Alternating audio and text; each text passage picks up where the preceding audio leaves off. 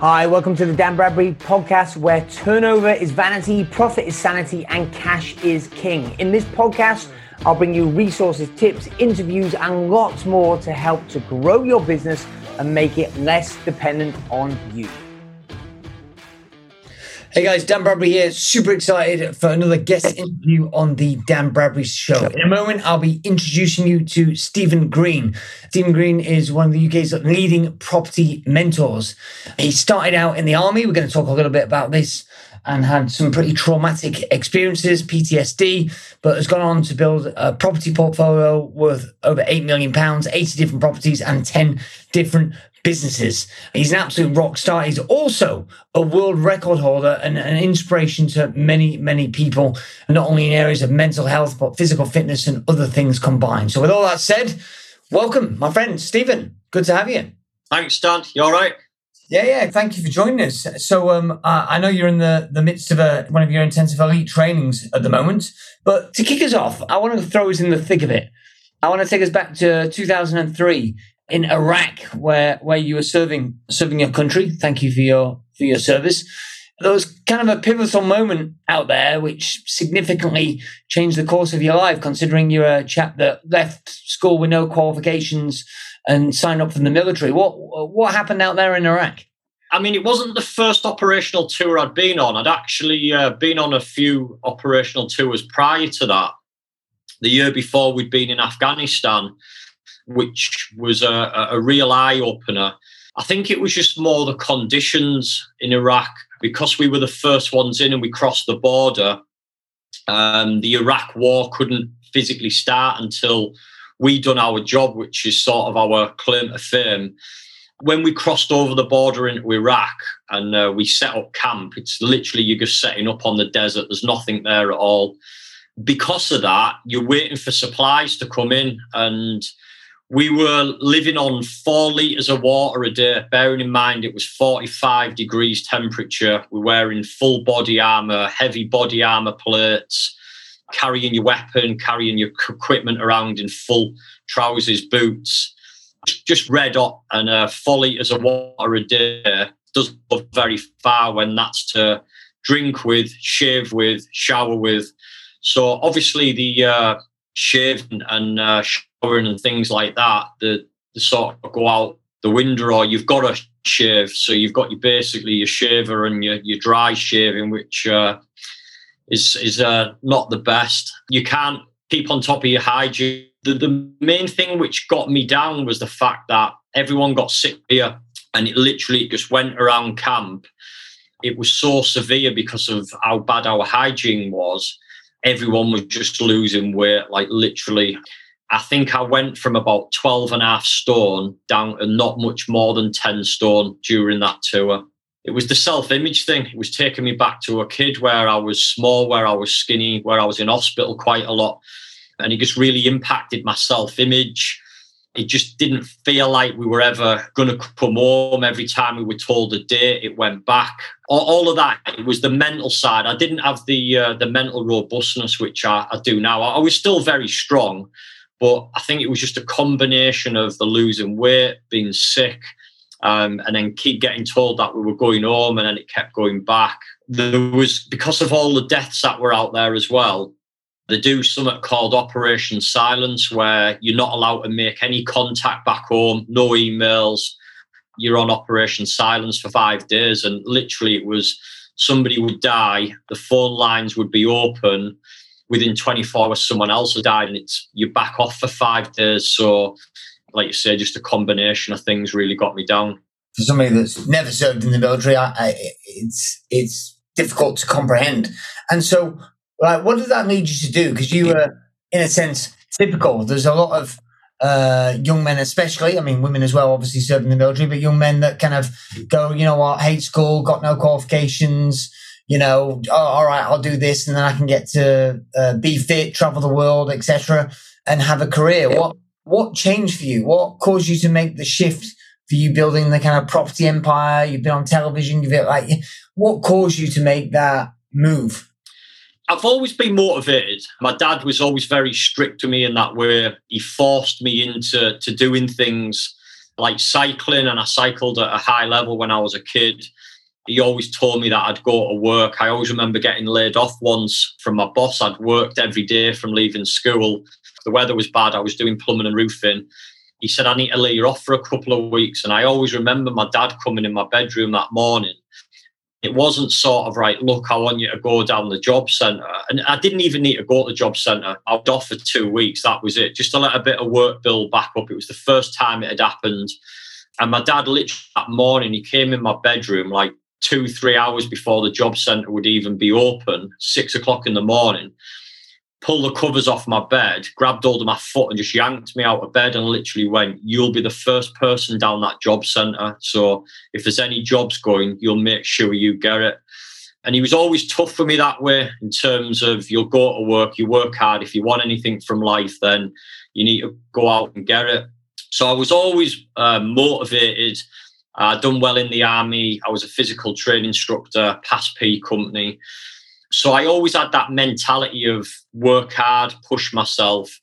And my dad was always a typical saver. So he's never really been into investments, but it was always keep some money for a rainy day, don't spend it all. And I certainly took that on board. So when I went on tour, the guys we would come home and we could have anywhere up to 5-6 grand in the bank because you've not spent anything, like literally apart from basic things. And the guys come home and live like pop stars that just go out and get pissed up and just live the life, literally on leave for 4 or 5 weeks. But I didn't keep the money, and I went out on a few things, but I sort of thought, right, I'll keep a chunk of it. And that money built up, and I bought my first house property. I just thought, right, I've got money building up. What do I do with it? So started looking into a few things, and the first investment property I bought was in 2006, and it kind of went from there. I built that up for 4 years. Then I was doing that well from it that in 2010 I decided I was due to go back to Afghanistan again. The guy that I served, we were really close with. He was a bit older than me, sort of took me under his wing, looked after me when I first got. He was killed in Afghanistan. Sadie, my little girl, was 3 older. Time for me to get out, and at that point I made the jump. Fantastic. And obviously you document a lot of the stuff that you've done in property in your fantastic book Safest Houses, which people can get where all good books are sold.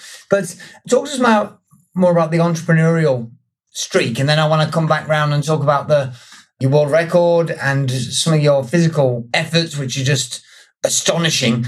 Talk to us about business, because now you have multiple different companies and that's really expanded. When did property transition into being a quote-unquote entrepreneur? It was probably around about 2013. So I suffered from PTSD, and I had a breakdown. I had to see a therapist, and that sort of caught up with me. So while I was in Iraq, it was tough times, but I got through it. And then it was 10 years after that I suffered from PTSD. And I didn't tell anybody. I didn't tell any of my family. I didn't even tell Gemma. To be honest, it sort of crept up on me. I didn't think I had an issue. And I was just having this reoccurring dream about being back in Iraq. It got more frequent, from once every few months to once every week to every night to a few times a night. And at that time, I was so anxious through the day. I was scared to go to sleep at night. And I just cracked. I broke down. I remember coming home one particular day, and I broke. I remember arguing with my friends, out drinking that night, and came home with that rage still inside me. And I remember just smashing up loads of things in my house, like no reason why. I just completely lost it. And I knew at that point then it was sort of breaking point. And I went to stay with a good friend of mine in Manchester, and he said, Steve, you need to face the facts. You've got PTSD. And I was in a state of denial, and I thought, no, he's right. It was tough to accept that, because somebody who mentally strong has passed all these things in the army, was physically in really good shape, really physically fit, and to sort of have to face up to that, that was really hard for me, because it was a clash of my identity and who I was. And he said, look, this is not a reflection of you being weak. It doesn't take anything away from your fitness, your strength, the leader that you are. You've had some unresolved things and you need to go face them. You've done what the army teaches you to do, to hide your problems. And it's caught up with you, mate, and you need to go see someone. And I knew he was right. And from that point, after getting therapy, I remember coming out the last time, and I'm not an emotional person, and I just broke down and cried in every session, like uncontrollably, like literally everything just came out. And I remember the last session, my granddad's death had been the trigger of the PTSD, and I wasn't aware of it. And when I got that realization of it, I realized he died, and I never looked at any pictures of him. I wouldn't drive past the graveyard, all of these things. And I didn't think there was anything wrong with me. That day, I just thought about my granddad all day, just in a really nice way, because he brought me up. He had a massive impact on my life. And I remember coming home that day and thinking, today's the day that my life changes, and I'm going to get a grip of things, and I'm going to stop drinking. I'm going to really get my head down now and focus on pushing forward. I'm going to do this for my granddad. I'm going to do this for myself. I'm going to do this for my family.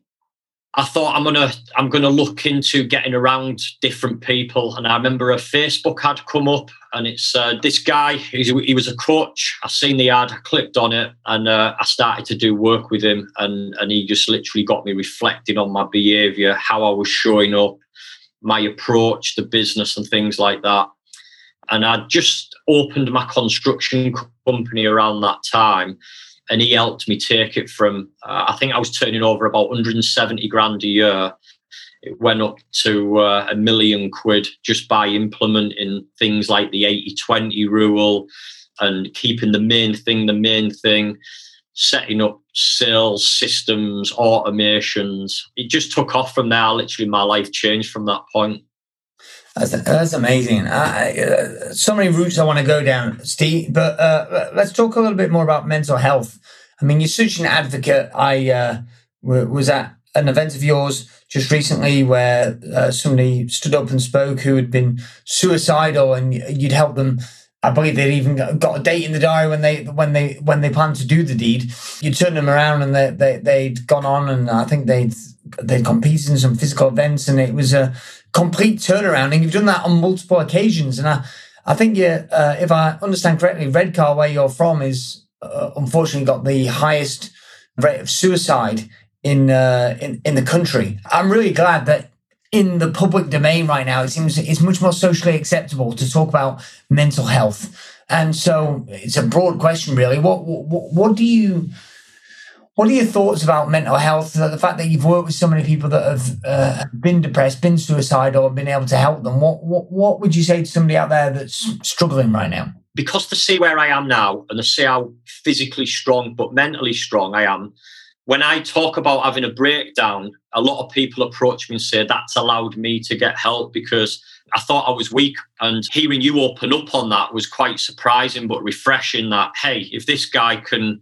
have challenges, then what's any different from me? And it's allowed them to open up as well. But my take on it is, if you look at it like a car, we wouldn't go around and thrash our car every day without getting it serviced, putting petrol in it, changing the oil, washing it, looking after it. Yeah, we've got this body, we've got this mind, which is everything. It's controlling the entire life that we experience, all the happiness, all of our results. And for whatever reason, people don't give it a check over. They don't look at focusing on the mindset, putting themselves around the right people. So I study mindset every day. Every day I'm listening to positive things. I'm putting myself around positive people. And the more you do that, the more it improves your mindset. So I think it's something that it's not like a 3-day course you can go on and go, that's it, my mindset's sorted now for the rest of my life. You need to maintain it. You need to have a structure and a program and an approach to keeping a healthy mind, just like you would a healthy body. Yeah, I love that. It's so critical to keep training. And from that, well, let's talk about two the areas I want to cover before we have to wrap up, Steve. I want to talk about mentors, but I also want to talk about physical training. So, in fact, let's start there. So, last year you got a world record, and hopefully I say this correctly. You completed 2 Ironman triathlons consecutively. That was a world record. How many hours was that on your feet, Steve? How many hours were you exerting yourself for? Yeah, it was 37 hours in total from the point of starting it. And then there was a bit of travel time because swim was sort of 30, 40 minutes away from my house. So I had to travel there on the morning. Then officially when I started from that point, it was 37 hours. So completed the swim because I was swimming in a river. I then had to get out. It was sort of a half a mile walk to the minibus and then the minibus back to my hometown to do the cycle and then the run. And then 12 o'clock at night, heading back to the river again. So I lost probably 3-4 hours in terms of traveling and all of the transitions because I went from swim, bike, run to back to swim, back to bike, back to run. So all of them transitions took time. And that's why it was a world record because nobody had done it in that order. People have done distances further than that. And people have done distance like that quicker than that as well. But nobody had done it in that order of doing a full Ironman, then starting another one in that order. And that's what qualified it as a world record. Psychologically, I mean, that must have been so tough. What made you decide to do it, Steve? Why take on the challenge in the first place? For probably the last 3-4 years, when I came out of the army in 2010, I said I was never going to run again. I was just that sick of being forced to doing it. When I came out of the army, like I said, I didn't think at that point I'd ever run again. And I did sort of little bits here and there, but it was mainly training in the gym. The last sort of 2 or 3 years, I just had this itch of what am I still capable of? Could I still do something? I knew that at sort of 42 age was starting to be against me. That itch just got stronger and stronger, and I thought, no, I want to see what I'm capable of. That curiosity, which is usually my main driver of what am I capable of doing. I asked a few people what could I do as a physical challenge. It was weird because I asked people who I respected in the fitness world, and they all came back and said, you need to do an Ironman. If you want to do a real hard one-day event, you need to do an Ironman. It was at that point I thought, right, okay, if everyone's saying do an Ironman, I'll do too. Yeah, and that certainly, after doing the first one, it dawned on me because a lot of them said I couldn't think of anything worse than doing an Ironman and then starting another one after it. And mentally at that point, I realised what they were talking about because I'd never done an Ironman before. I'd only ever done a half in training. And when I announced I was going to do a double, I'd never even done a half. I'd never swam more than 400 meters at that point. Amazing. Yeah, it's so funny. I because the listener to this podcast, Steve, will know that I did completing my first ultra marathon earlier this year, but they may or may not know that it was you that challenged me to do it. And I followed the same logic. You know, I went, because I'd never run more than a half marathon at that point, and I was definitely not been running properly for several years. And I went, I could do a marathon. Well, that's anybody could do that. I'll do an ultra marathon, so 50 kilometers. I was like, well, if you can do 50 kilometers, I might as well do 2 and see if I can stretch myself. So it shows the importance of, I suppose, mentors and surrounding yourself with the right people. So yeah, talk to me about mentors, Steve, because I know you've had a lot of important mentors in your life. Like, what role do mentors play for you, and how important have they been?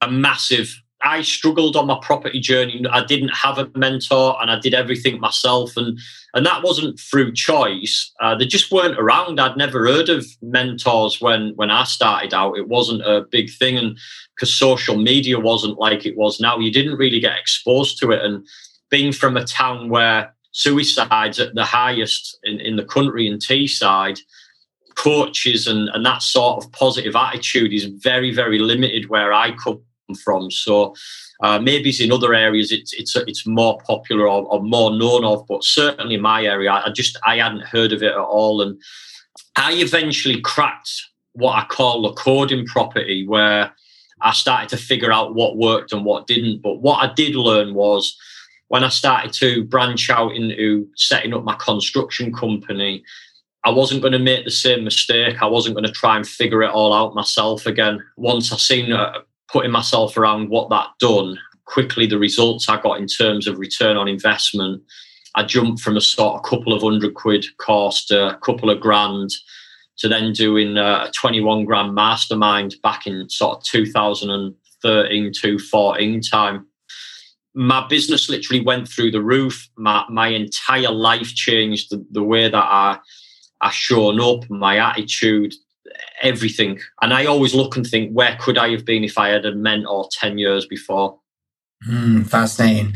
Yeah, I absolutely love that. Well, Steve, for those that want to know more about you, obviously we mentioned your book Safest Houses earlier, but how else can they find out about you? I know your YouTube channel is exploding right now. You're getting thousands and thousands of views a day, but what's the best way people can find out more about you, whether it be about the property or just about you personally and the additional physical feats that you're up to?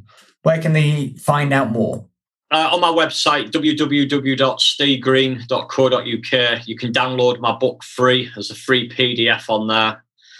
And like you say, my YouTube channel, it's gone crazy at the moment. I'm getting around about 7,500 views a day. And particularly, it's mainly because of one video where I did another challenge, the Homeless Millionaire. That's the video that's really driving the views into the channel, so they could find me on there. Next year, I've set a new challenge we're looking right now, it's going to be a world record for the longest event. So again, people will have done a longer distance, but it will be the longest triathlon event. Currently, the world record got broken this year, and that was 180 mile. And the event I'm looking to set up is 365 mile. Wow, astonishing. Not a man to do things by half. So make sure you go and check out Stephen Green at his website, stevegreen.co.uk. Check out his YouTube channel. Check out his book. And all that leaves me to say is, Steve, thank you very much. I hope you enjoyed that episode. 3 things you need to do now. Number 1, make sure you subscribe to this podcast so you do not miss an episode. Also, get on over to Amazon to get a copy of my latest book, Turnover is Vanity, Profit is Sanity, 9.5 steps to improving your profits and cash flow. Also, join our Facebook group, the Turnover is Vanity, Profit is Sanity community, to connect with other business owners.